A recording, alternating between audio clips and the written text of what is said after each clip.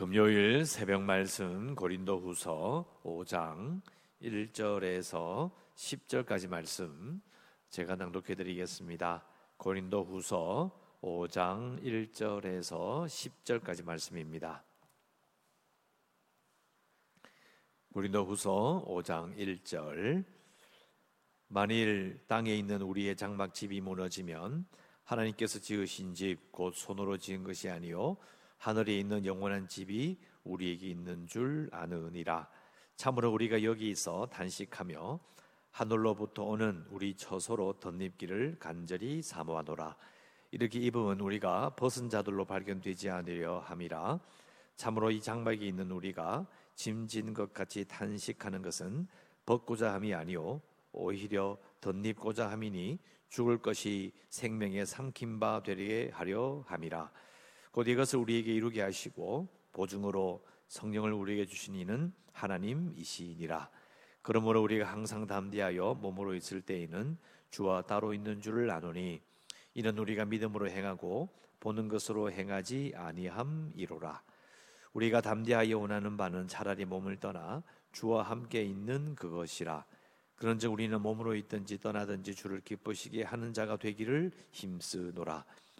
이는 우리가 다 반드시 그리스도의 심판대 앞에 나타나게 되어 각각 선악간에 그 몸으로 행한 것을 따라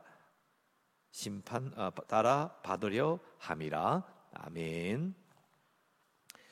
오늘 5장 1절 10절까지 말씀을 읽었는데 우리 읽었던 말씀을 다시 한번 보시기 바랍니다.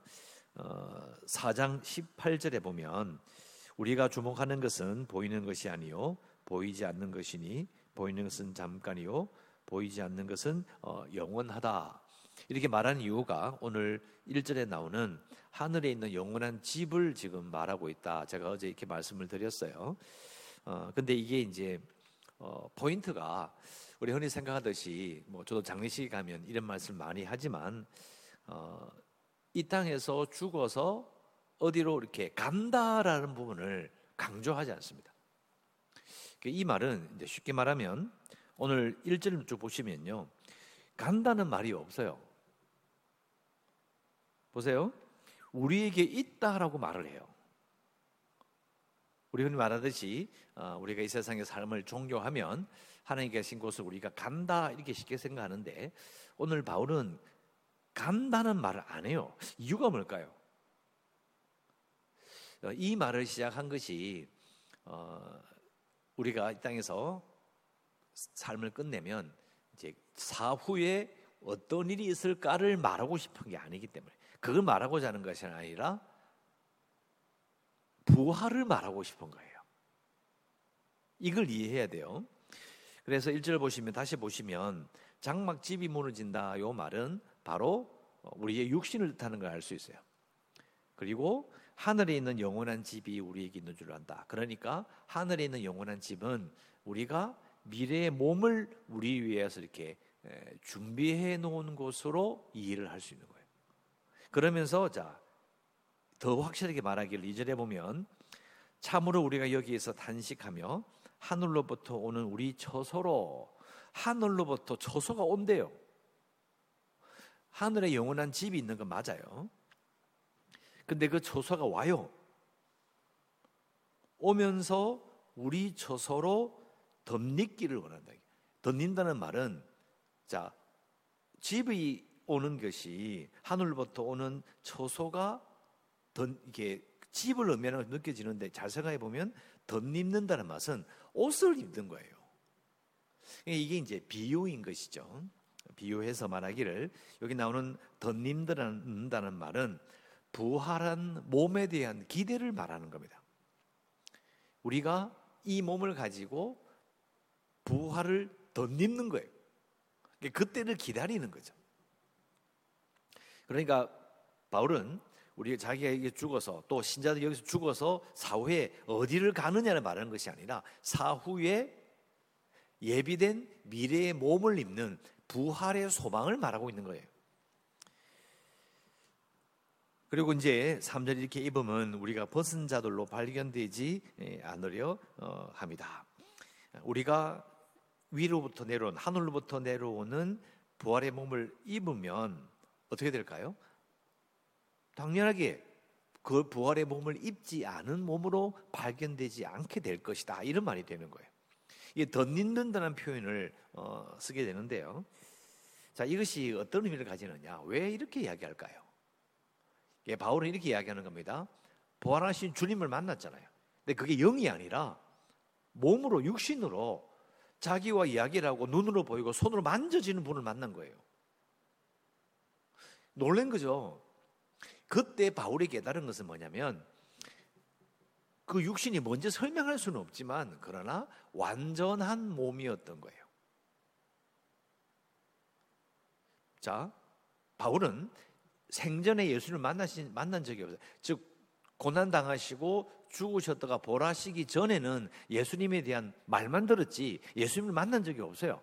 그런데 자기는 알고 있었던 거죠. 똑같은 사람이다, 어디에 태어난 것도 알고 다 아는데 뭐, 이런 생각했잖아요.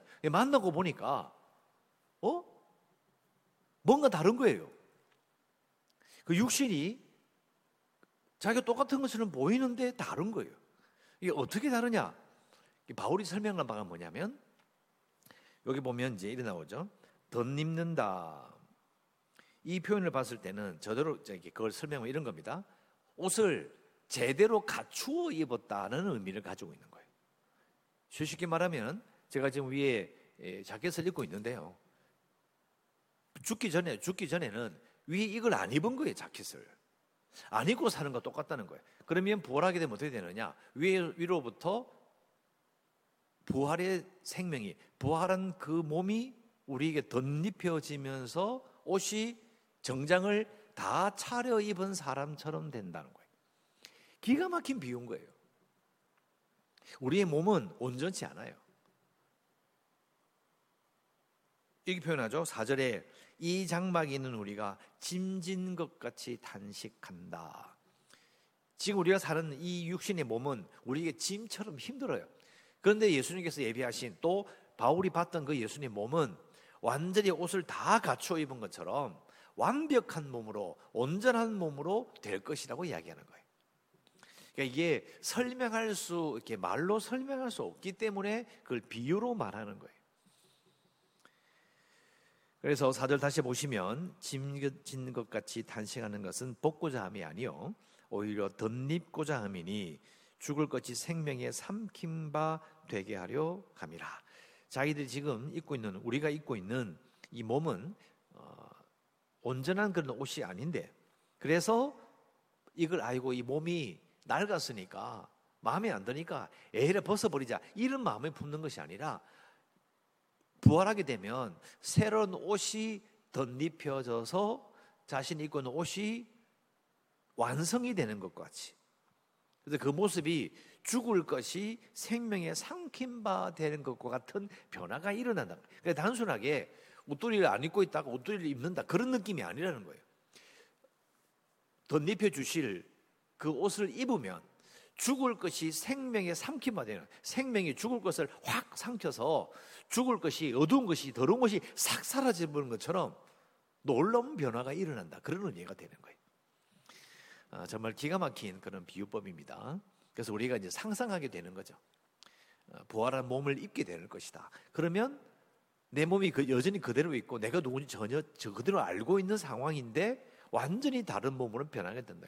볼 때는 그냥 옷 입는 거니까 사람은 그대로 보이는데, 그러나 생명이 죽음을 몰아내는 거죠. 죽음을 아예 삼켜버린 것 같은 그런 변화가 일어나게 된다. 그게 이제 부활의 영광이라는 것이죠. 5절에 곧 이것을 우리에게 이루게 하시고 보증으로 성령을 우리에게 주신 이는 하나님이시니라. 자, 보증으로, 앞에 보면 1장 부분에 나오는 말처럼 선불로, 보증금으로 성령을 우리에게 주셨다. 보증금으로, 무슨 말입니까? 선불이요, 선불. 보증금을 돈을 내서 이 일이 진짜 계약이 이루어질 것임을 보증하는 거예요. 그러니까 성령을 받은 사람은, 구원받은 사람은 아는 거예요. 진짜 일이 일어날 것을 알게 된다. 그렇게 그걸 향하여 소망을 가지게 된다라는 거예요. 맞잖아요. 우리 이사를 갈 때 계약을 하고 보증금을 주잖아요. 보증을 주고 내가 이 계약 분명히 내가 약속을 지킬 겁니다. 보증금을 줘요. 그래서 그 약속을 깨면 보증금을 못 받아요. 왜? 약속을 깼기 때문이죠. 보증금을 줘요. 확실히 이루어질 것이다. 그러면 이제 보증금을 줬으니까 그 약속이 이루어질 때를 기다려야 되잖아요. 자, 그래서 이제 여기 6절에 그러므로 우리가 항상 담대하여, 자, 여기서 줄을 딱 끊어야 돼요. 여기까지가 문장이 하나 끊어져요. 그래서 우리는 항상 확신에 차 있는 겁니다. 뭐 때문에? 성령을 보증금으로 받았기 때문에. 성령께서 미리, 하나님께서 미리 보증금으로 성령을 우리 주셨기 때문에 우리가 그 보증금을 들고 성령이 내 마음속에 있기 때문에 항상 확신에 차 있습니다. 그리고 몸으로 있을 때에는 주와 따로 있는 줄을 아노니, 7절로 이어져요. 이는 우리가 믿음으로 행하고 보는 것으로 행하지 아니함이로다. 자, 이게 좀 약간 이해하기 힘든데요. 이 6장 중간부터 7절 다 이어놓으면 이런 말이에요. 그래서 우리가 주와 따로 있을 때에 믿음으로 살아갑니다. 이런 말이 되는 거예요. 왜 주와 따로 있을 때는 믿음으로 살아갑니까? 주와 따로 있단 말은 뭐냐면 이 땅에 있을 때에 주와 함께 있어서 위에서 내려오는 하늘로부터 오는 그 옷을 부활을 몸을 입는 것을 그때를 기다리며 이 땅을 살아가야 되잖아요. 이 땅을 살아갈 때에 우리는 믿음으로 살아갑니다. 왜 그러냐는 거죠. 왜 믿음으로 살아야 되는 건가요? 이유는 아까 말씀드렸잖아요. 보증금을 받았어요. 계약이 약속이 이루어질 걸 알아요. 근데 그것이 다 이루어질 그 사이에 어떻게 살아가죠? 이 계약이 하나님의 약속이 부활의 약속이 이루어질 걸 믿고 살아야 되죠. 안 이루어졌으니까 믿고 사는 거예요. 그래서 믿음으로 행하는 거예요. 그래서 이렇게 해야 됩니다. 7절 더 깊이 보면요, 보는 것으로 행하지 아니함이로다 라고 하는데, 이 말은 눈에 보이지 않아도 우리 믿음으로 삽니다. 여러분, 이게 잘 생각해 보세요. 이렇게 말하면 보세요. 내가 보면 믿겠다는 사람이 있어요. 안 보이는데 어떻게 믿어? 안 보이는데 내가 어떻게 믿어? 다 내 눈으로 보이고 내 손으로 만져져야 내가 믿겠다. 근데 이게 어떤 문제가 있냐면요, 모든 걸 다 증명해서 내가 눈으로 손으로 만지고 믿겠다 이렇게 식으로 되는 그건 믿음이 아니에요. 여러분, 우리가 자 이를 봅시다. 눈에 지금 우리가 공기가 눈에 보이지 않습니다. 그런데 내가 숨이 쉬어지는 걸 보면서 아, 여기 공기가 있구나 이렇게 알아요. 그리고 바람이 불면서 그걸 내 몸을 느끼면서 그게 공기의 흐름이잖아요. 알아요. 아, 뭔가 바람이 분다. 아, 이게 공기가 여기서 이게 움직이는구나. 여러분, 우리는 공기를 믿지 않습니다. 믿을 필요가 없어요. 그냥 그거 있는데 왜 믿어요? 안 그래요? 공기가 있다. 아, 이거 공기가 있는 줄 믿습니다. 그럼 믿으면 그러면 공기가 없어? 그 뭐 아무 문제가 없나요? 공기는 믿음의 대상도 아니고요. 믿을 필요가 없어요. 명확하기 때문에. 바람도 믿을 필요가 없어요. 느껴지기 때문이죠. 근데 하나님의 약속은 내가 손으로 만지거나 할 수 없기 때문에 그래서 믿어야 되는 거예요.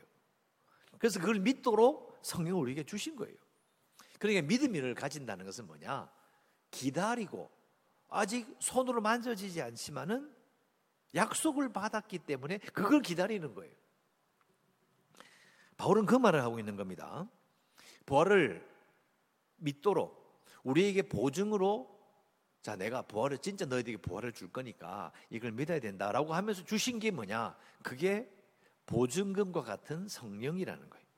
성령을 받았기 때문에 하나님께서 약속을 이루어 주실 그때를 기다리며 믿음으로 사는 거예요. 그게 7절, 우리는 믿음으로 행하고 보는 것으로 행하지 아니한다. 다른 번역에는 우리는 우리 삶을 보이는 것을 통해 사는 것이 아니라 믿음으로 삽니다, 이런 말이에요.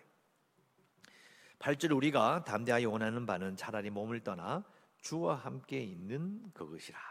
차라리 몸을 떠나 주와 함께 있는 것이 훨씬 좋습니다. 뭐 말할 필요가 없죠. 짐진 것까지 단식하는 이 몸이 아니라 주와 함께 있는 것이 훨씬 좋죠.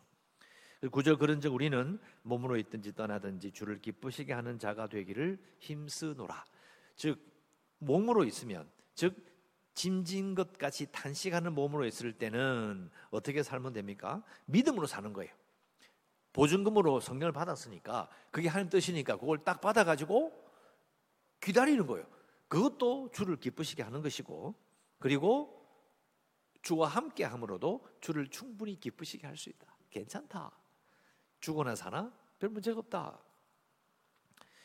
10절 이는 우리가, 이는이란 말은 왜냐하면, 왜 9절 말씀처럼 몸으로 있든지 떠나든 주를 기쁘시게 하는 자가 되기를 힘써야 되느냐. 우리가 반드시 그리스도의 심판대 앞에 나타나게 되어 각각 선악간에 그 몸으로 행한 것을 따라 받으려 함이기 때문이다. 이런 말이 되는 겁니다. 자, 그러면 이 심판대라는 말을 우리가 좀 생각해 봐야 되는데요.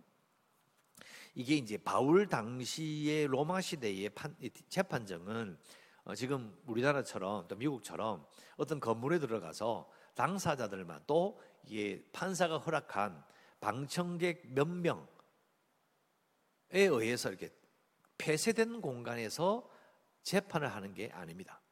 이 당시의 사람들은요, 공개된 장소에서 재판을 했어요. 누구나 다 들을 수 있어요.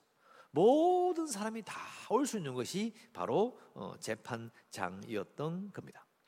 이게 바울이 살던 시대는 우리가 이제 구약에도 있는 부분이 있잖아요. 성문에서 이렇게 성문을 출입하며, 이게 이제 뭐냐면 그 도시의 성문이 가장 공개된 장소고 넓은 그런 광장이 있었기 때문에 모든 사람이 다 모여가지고 재판을 보는 거예요.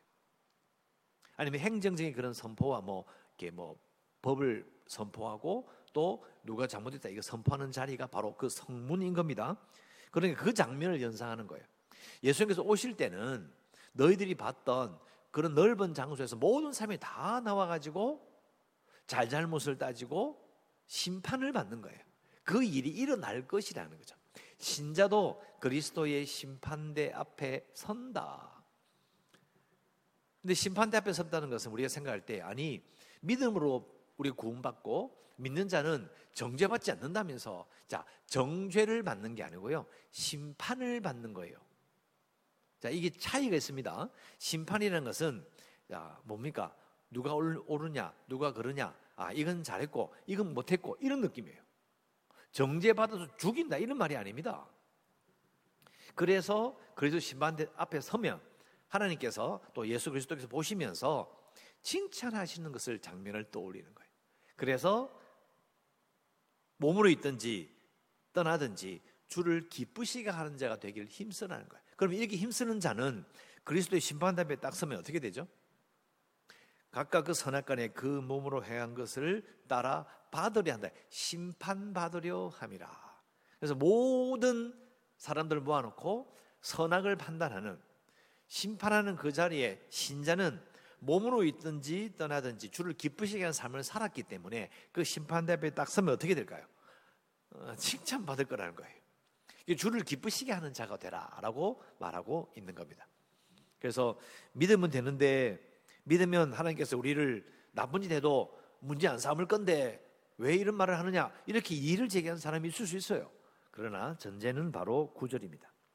뭘 하든지 어디에든지 주를 기쁘시게 하는 삶을 살아야 한다는 거예요. 그래서 주께 영광 돌리는, 칭찬받는 삶을 살라라고 말하고 있는 것입니다.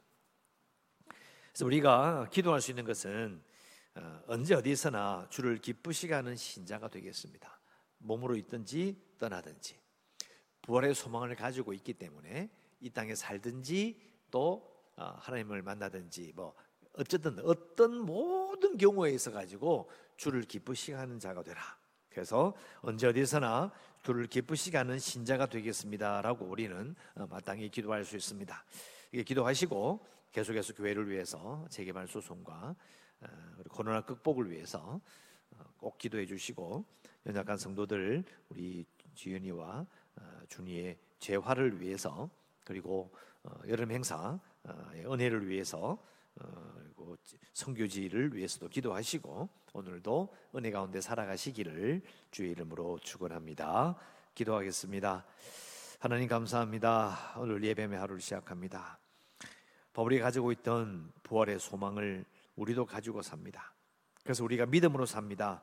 그리고 우리가 언제 어디서나 주를 기쁘시게 하는 신자가 되겠노라고 또 기도합니다.